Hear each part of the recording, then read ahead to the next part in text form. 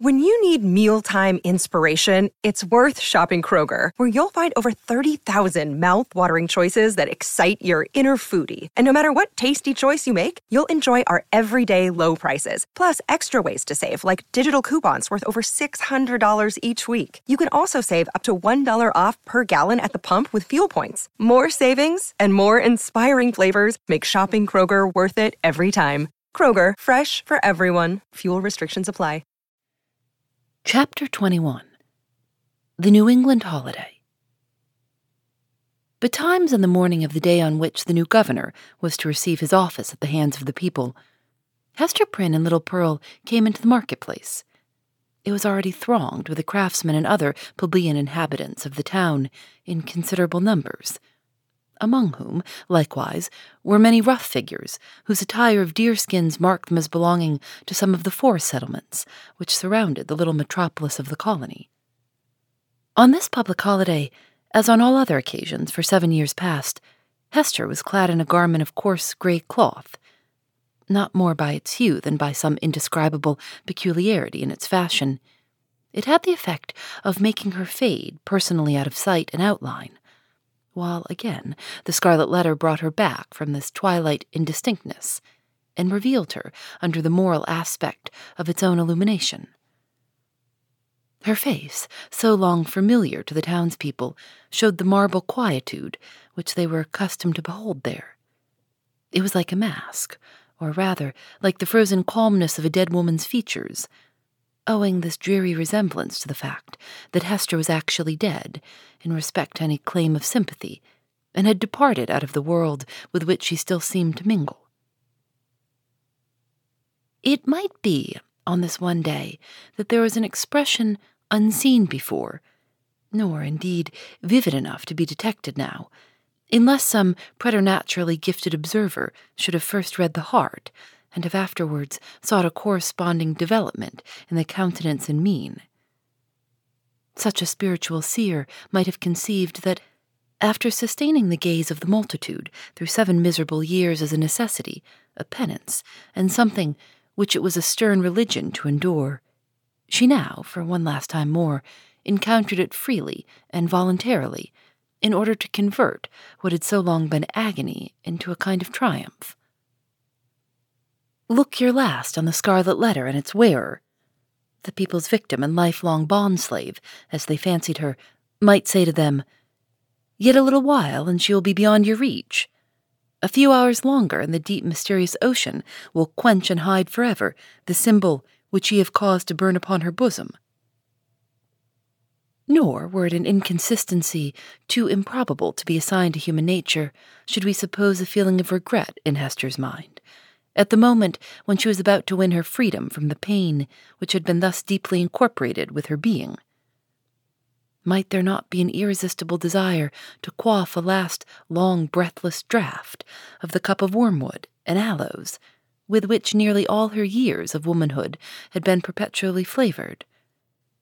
The wine of life, henceforth to be presented to her lips, must be indeed rich, delicious, and exhilarating in its chaste and golden beaker, or else leave an inevitable and weary languor after the lees of bitterness wherewith she had been drugged, as with a cordial of intensest potency.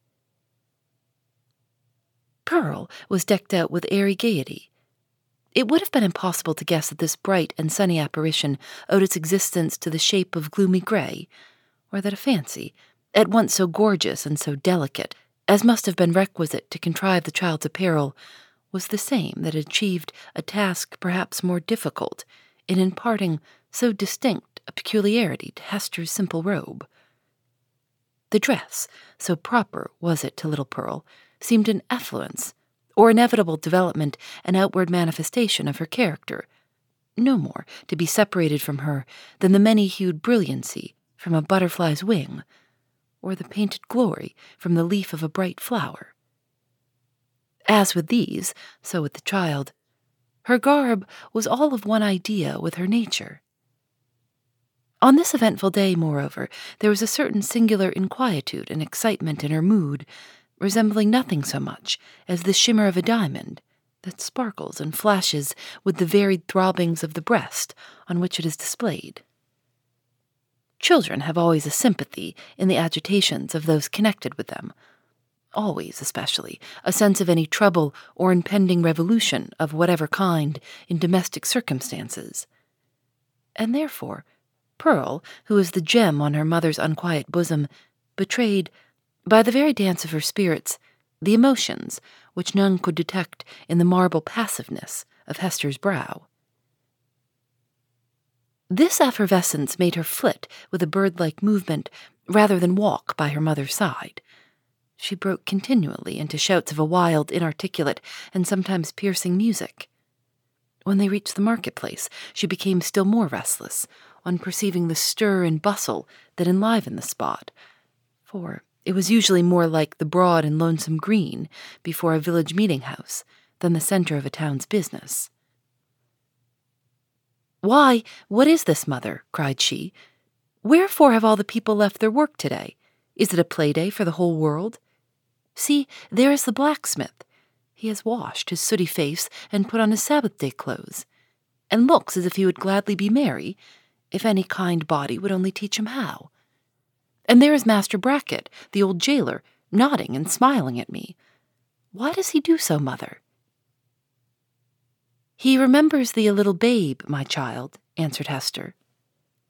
"He should not nod and smile at me for all that, the black, grim, ugly-eyed old man," said Pearl.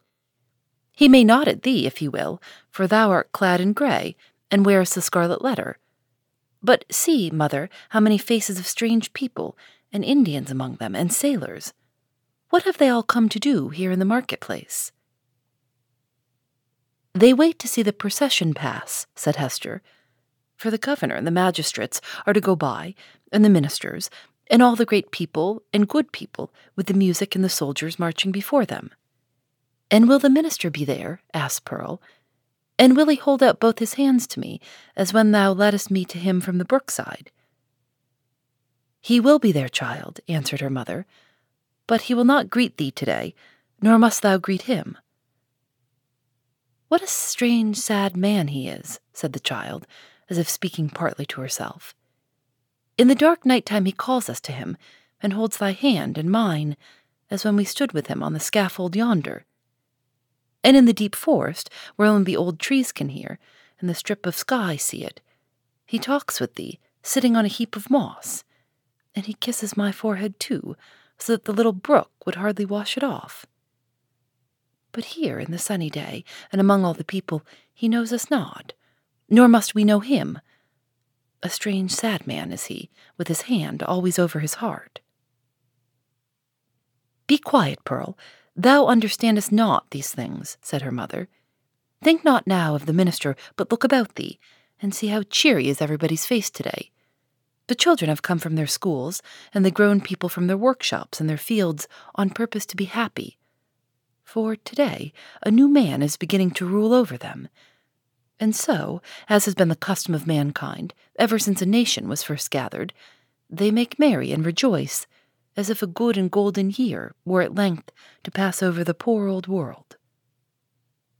It was as Hester said in regard to the unwonted jollity that brightened the faces of the people.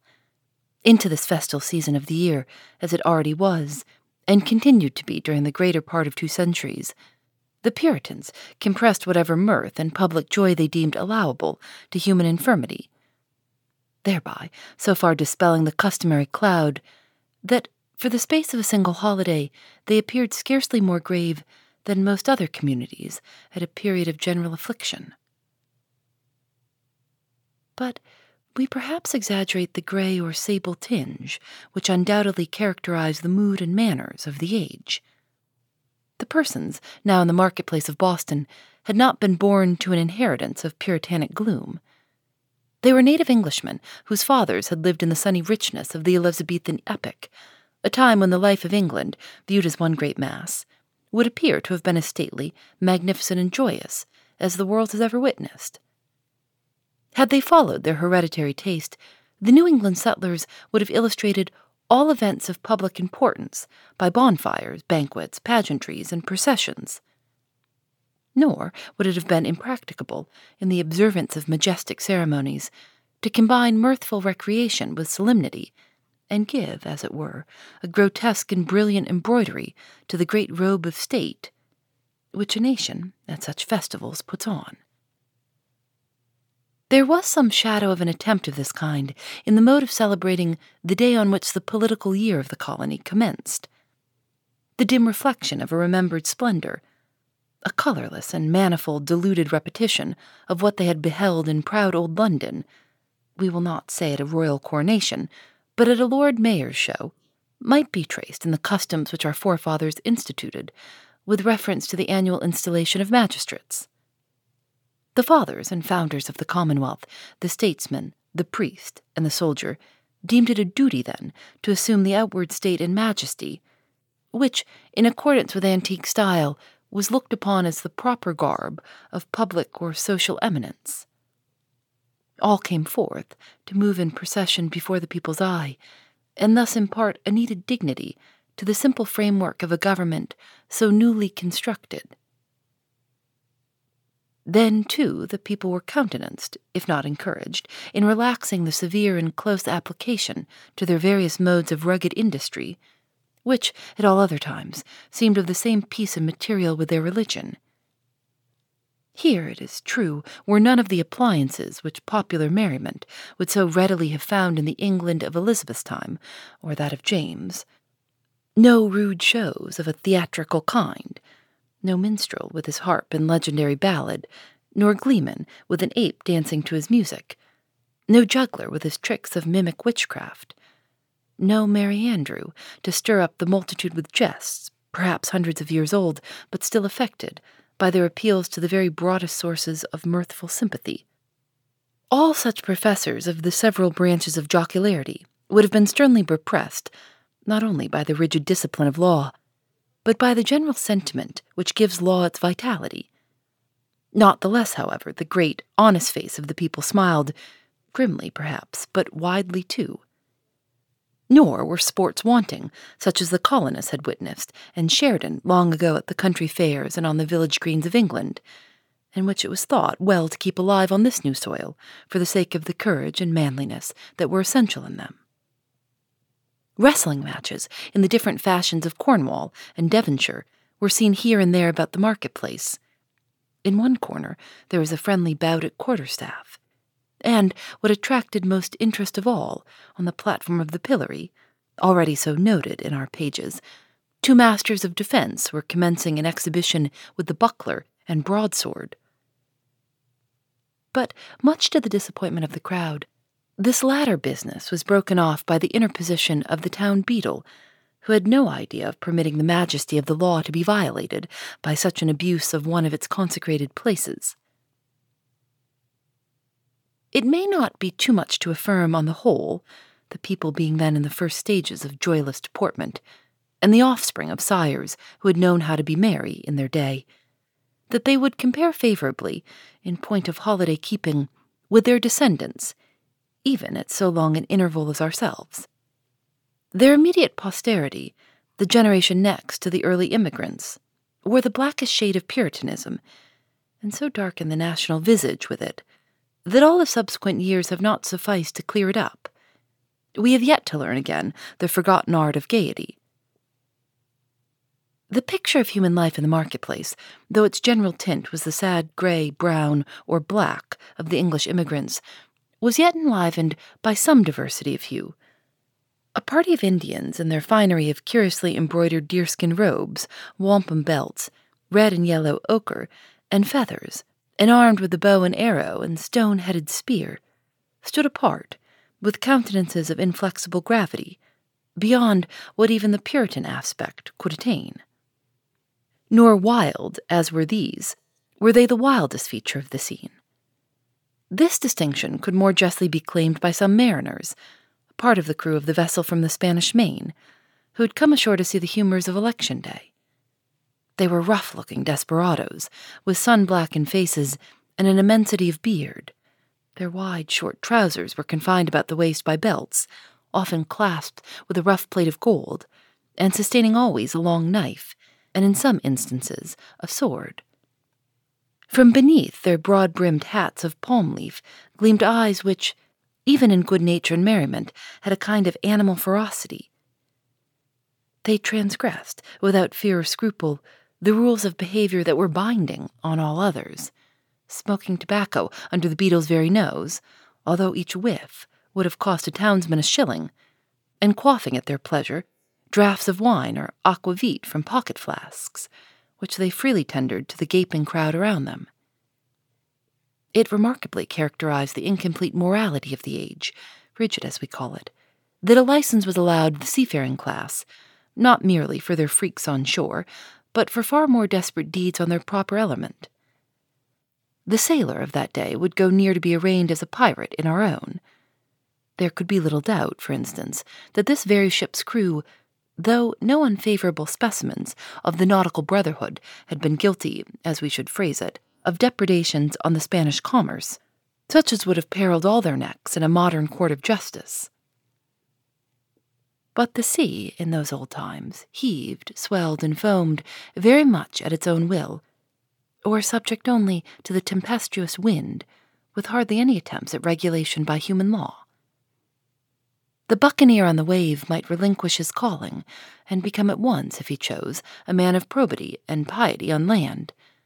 Nor, even in the full career of his reckless life, was he regarded as a personage with whom it was disreputable to traffic or casually associate. Thus the Puritan elders, in their black cloaks, starched bands, and steeple-crowned hats, smiled at the clamor and rude deportment of these jolly seafaring men, and it excited neither surprise nor animadversion when so reputable a citizen as old Roger Chillingworth, the physician, was seen to enter the marketplace in close and familiar talk with the commander of the questionable vessel. The latter was by far the most showy and gallant figure, so far as apparel went, anywhere to be seen among the multitude. He wore a profusion of ribbons on his garment and gold lace on his hat, which was also encircled by a gold chain and surmounted with a feather. There was a sword at his side, and a sword cut on his forehead, which, by the arrangement of his hair, he seemed anxious rather to display than hide. A landsman could hardly have worn this garb and shown this face, and worn and shown them both with such a galliard air, without undergoing stern question before a magistrate, and probably incurring fine or imprisonment, or perhaps an exhibition in the stocks. As regarded the shipmaster, however, all was looked upon as pertaining to the character, as to a fish his glistening scales.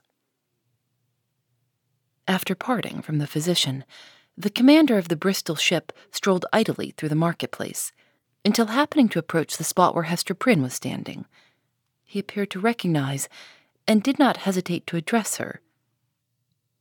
As was usually the case wherever Hester stood, a small vacant area, a sort of magic circle, had formed itself about her, into which, though the people were elbowing one another at a little distance, none ventured or felt disposed to intrude.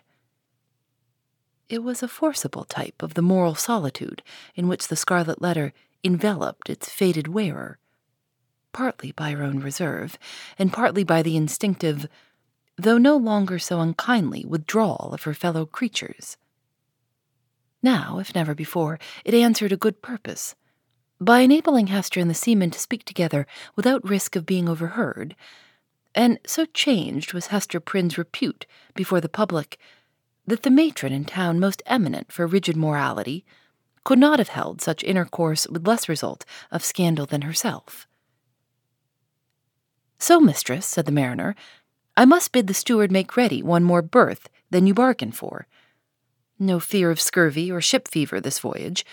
What with the ship's surgeon and this other doctor, our only danger will be from drug or pill, or by token, as there is a lot of apothecary's stuff aboard, which I traded for with a Spanish vessel."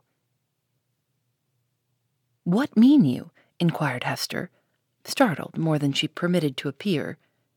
"Have you another passenger?" "Why, know you not," cried the shipmaster, "that this physician here, Chillingworth, he calls himself, is minded to try my cabin fare with you?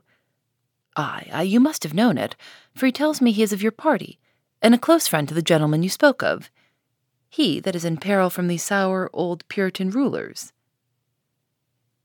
"They know each other well indeed," replied Hester, with a mien of calmness, though in the utmost consternation. They have long dwelt together. Nothing further passed between the mariner and Hester Prynne, but at that instant she beheld old Roger Chillingworth himself, standing in the remotest corner of the marketplace, and smiling on her, a smile which, across the wide and bustling square, and through all the talk and laughter and various thoughts, moods, and interests of the crowd, conveyed secret and fearful meaning. Phoebe Reads a Mystery is recorded in the studios of North Carolina Public Radio, WUNC.